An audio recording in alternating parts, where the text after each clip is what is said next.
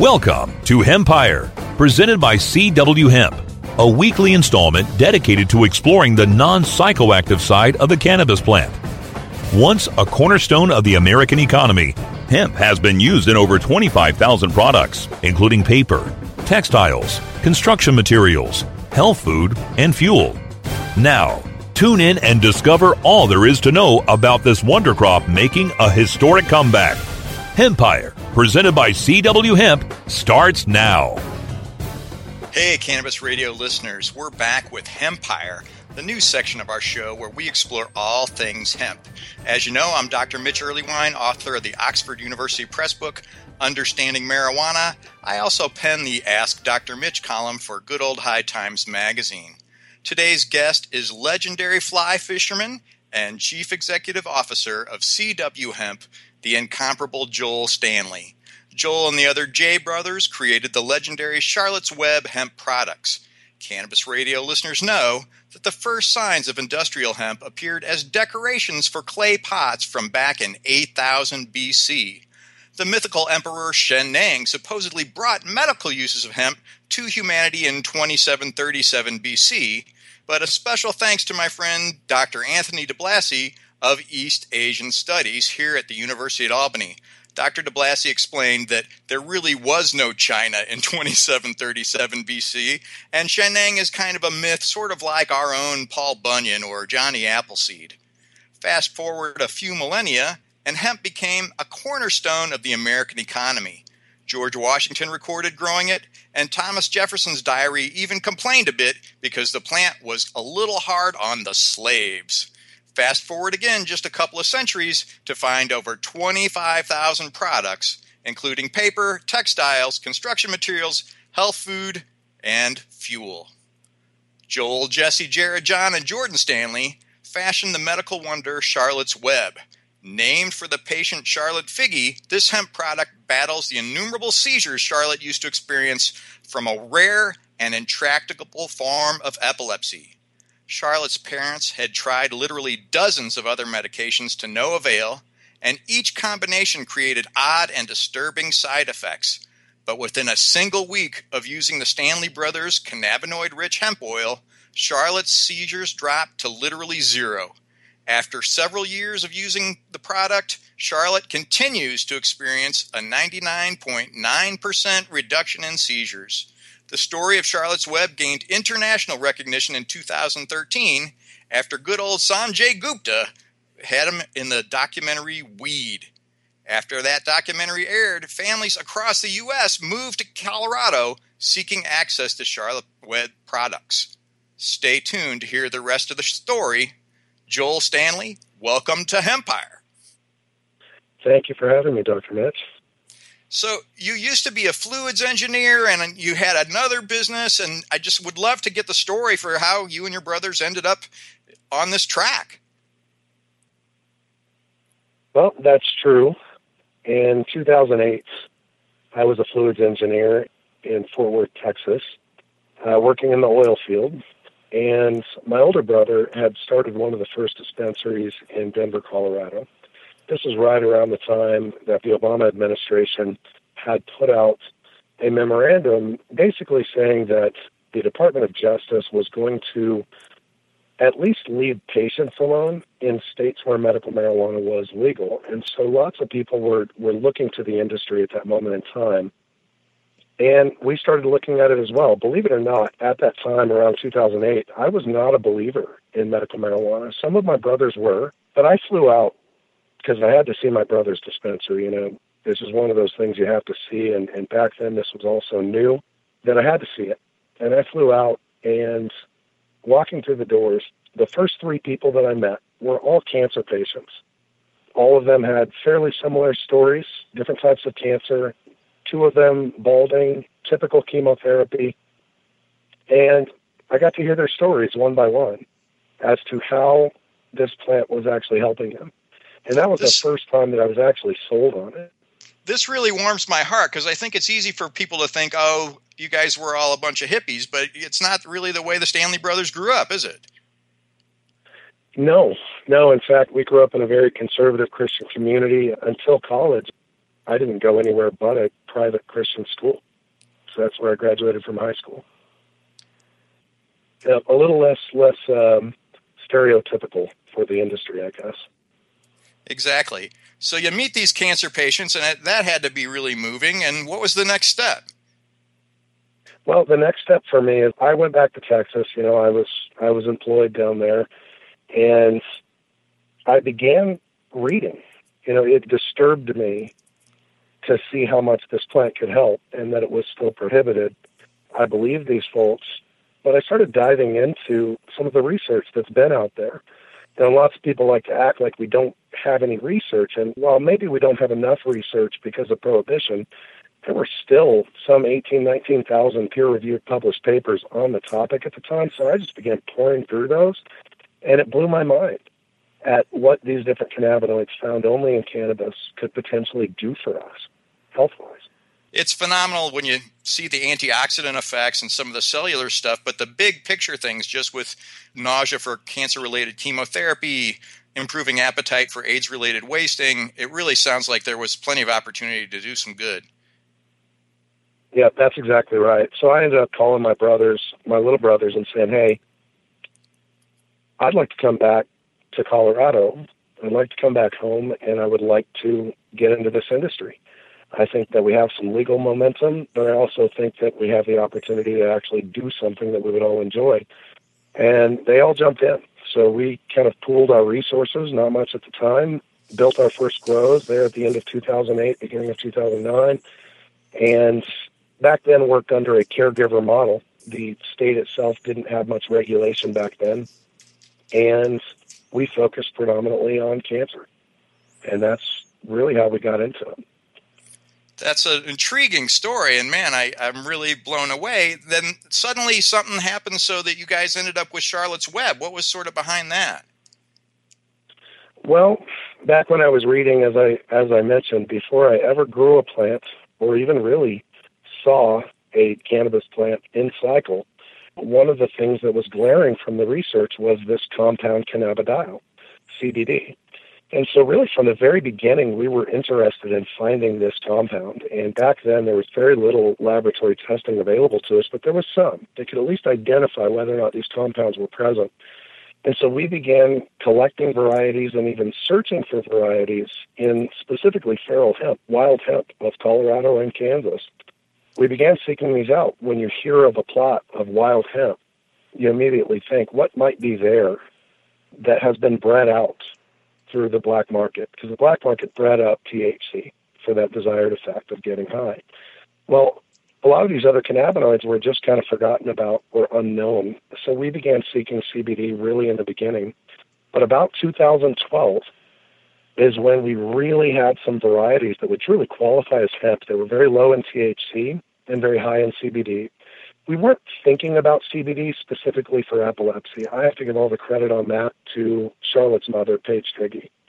She's the one who really put those links together.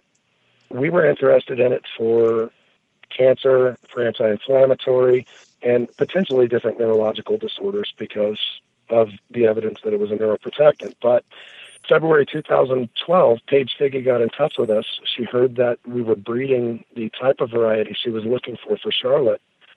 And that's really what changed our lives. You know, before that, it was such a difficult industry. You were dealing with changing regulation. It was difficult to keep up with. And lots of people think that everyone was making money hand over fist. Well, if you were doing it right, you really weren't. You were typically losing to stay in the industry. But after meeting Charlotte, after seeing what we could do with this little compound, cannabidiol, CBD, you couldn't pry us off of this industry. You just couldn't. It's the most rewarding thing. Oh, man, it's really moving. Hey, you make the distinction essentially between, oh, darn, hey, as my Cannabis Radio brother Vivian McPeak would say, we got to pause for the cause because there are flaws in the laws. We'll be right back after this message. Hold on for more Hempire after you've grown to learn more about our sponsors. Tommy Chong is ready to cut through the smoke and change the tone of Tilk Radio. All you have to do is decriminalize. We don't need a government regulation to tell us this is good pot, that's bad pot. We don't need any of that. The Tommy Chong Podcast, only on CannabisRadio.com. Welcome to my world. Chronicling the latest cannabis industry news and headlines. Well, with 4 states with tax and regulate and the District of Columbia. The state of cannabis. Oh my God, it's refreshing. We have people that generally wouldn't speak on behalf of cannabis for fear of retribution, fear of losing your practices, fear of many of those things, and find ourselves in a place that we finally can. Bringing you fact-based news and views and keeping listeners on the pulse of what's happening in the industry today. The state of cannabis. On demand anytime, only on CannabisRadio.com. Cannabis Confidential with Dr. Dina. Candid. I want to give you the inside story. Captivating. I want to introduce you to my kind and amazingly talented friends. Compelling. We get to meet some of the most amazing cannabis activists and warriors around. Listen in as medical marijuana pioneer Dr. Dina shares never-before-heard stories, chats with cannabis insiders and celebrity friends, and provides invaluable perspective and insight into one of the fastest-growing industries in the world. I want to share with you what was once confidential information. Let's expose the truth, discuss the issues, and learn the facts. Cannabis Confidential, only on CannabisRadio.com.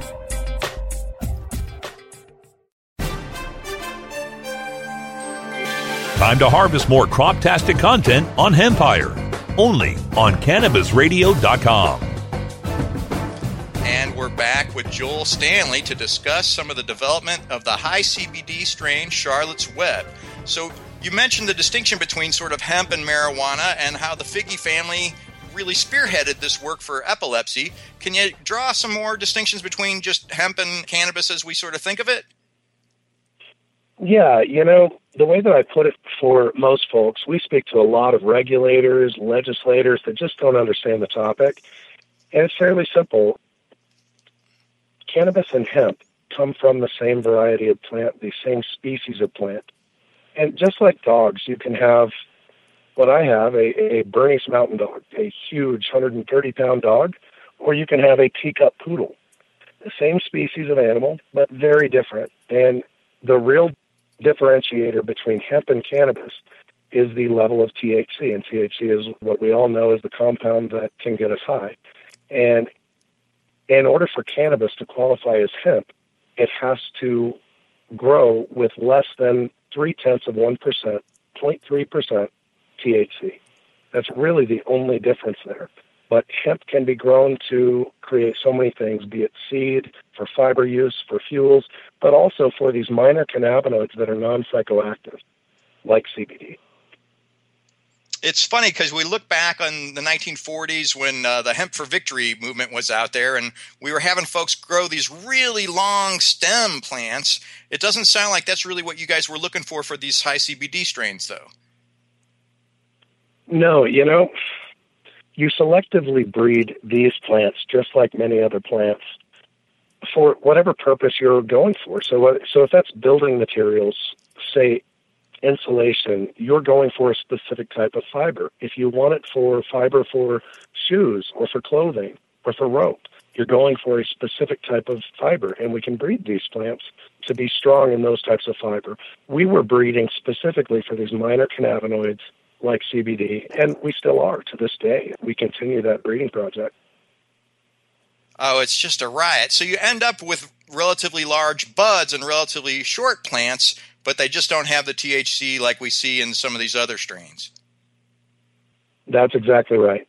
They're typically high in resin production, which is where you find the bulk of the cannabinoids. So they'll look very similar to a marijuana plant, maybe even smell very similar. But they're very different in that you could smoke these types of plants all day long and you're not going to get high. It's a real stellar way to think about it, particularly given the number of children who could benefit. Can you tell me a little bit about the story of the Figgy family and how you guys all got connected? Sure. So Paige Figgy, Charlotte's mom, back in 2012, was at a very desperate moment. Several months before she met us, as Charlotte was having as many as 300, 400 violent seizures every week, she had been through every pharmaceutical option. And to put that into perspective, there's no FDA-approved drug for Charlotte's disease, Dravet syndrome, at her age. There's not one. So everything was experimental, but they had been through all of the pharmaceutical possibilities, and Charlotte was only getting worse. And they were basically sent home and told to make preparations because we don't know how long Charlotte's going to last.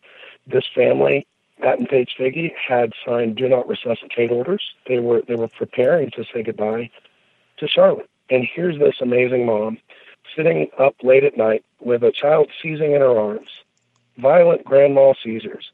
And she's going through Google and PubMed, finding what else might be out there that the medical community has missed.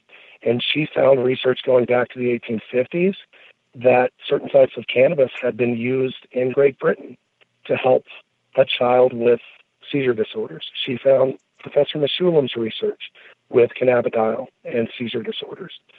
And so this, very conservative family that would never think to look at cannabis, they're not an activist family at all. They're not a hippie family, but they were willing to try anything at this point. And she did her research, went through, several different dispensaries. And back then, you have to understand, there were very few people even in the industry that could pronounce the word cannabidiol or even knew what it was.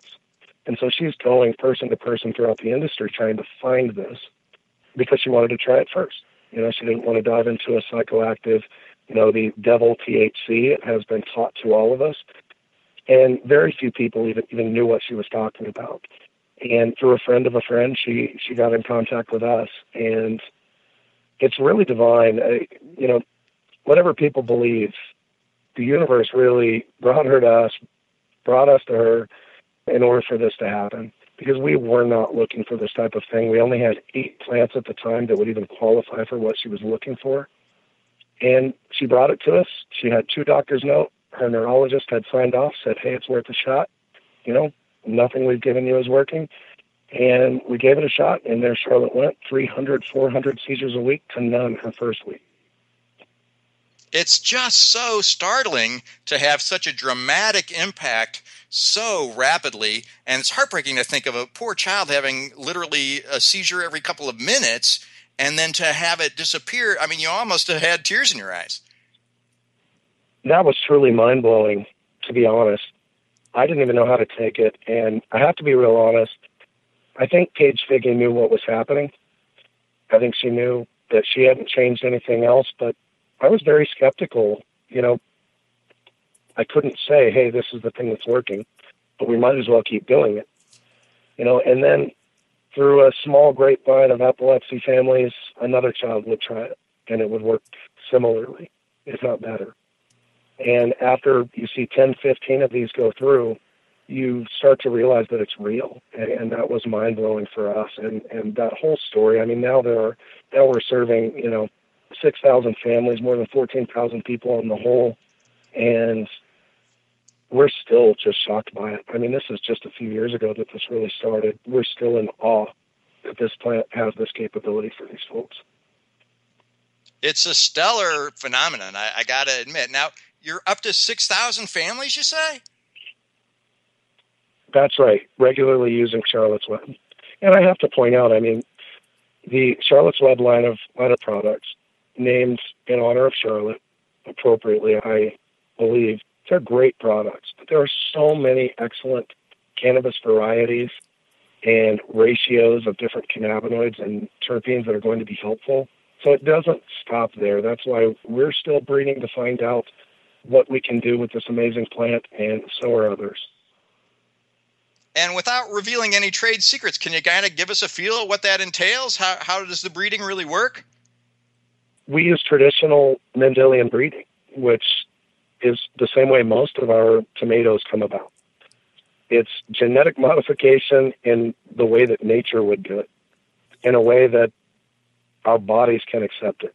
This is not like we're, pulling a gene from some other species and putting it into the cannabis plant like is done with our typical GMO corn. This is traditional breeding. It's very simple. You cross varieties, you look for the specific traits that you want, you isolate those, and then you breed them back either to the mother or to other plants with the same traits until you get the desired effect. It's good old cross-pollination like the tall peas and the yellow peas, right?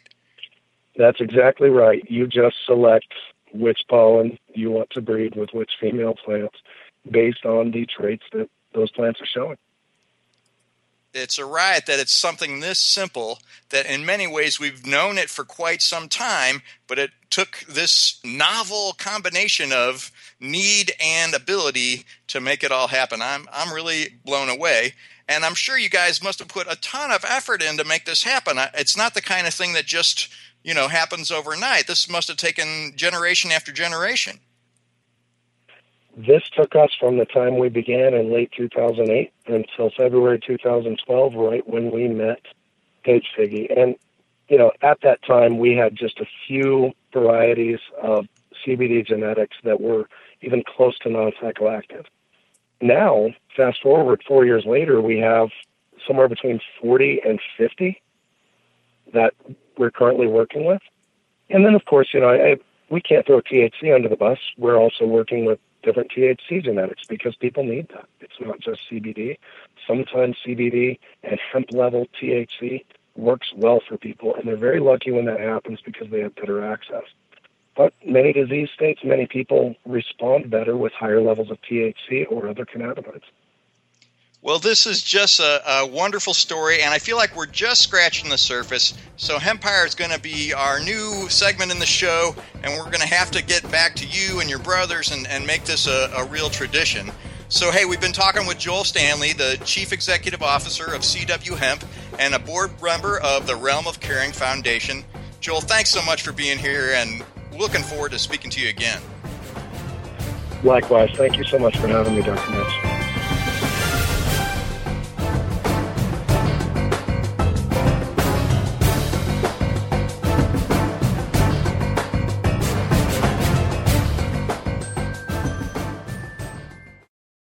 The opinions expressed on this CannabisRadio.com program are those of the guests and hosts and do not necessarily reflect those of the staff and management of CannabisRadio.com. Any rebroadcast or redistribution without proper consent of CannabisRadio.com is prohibited.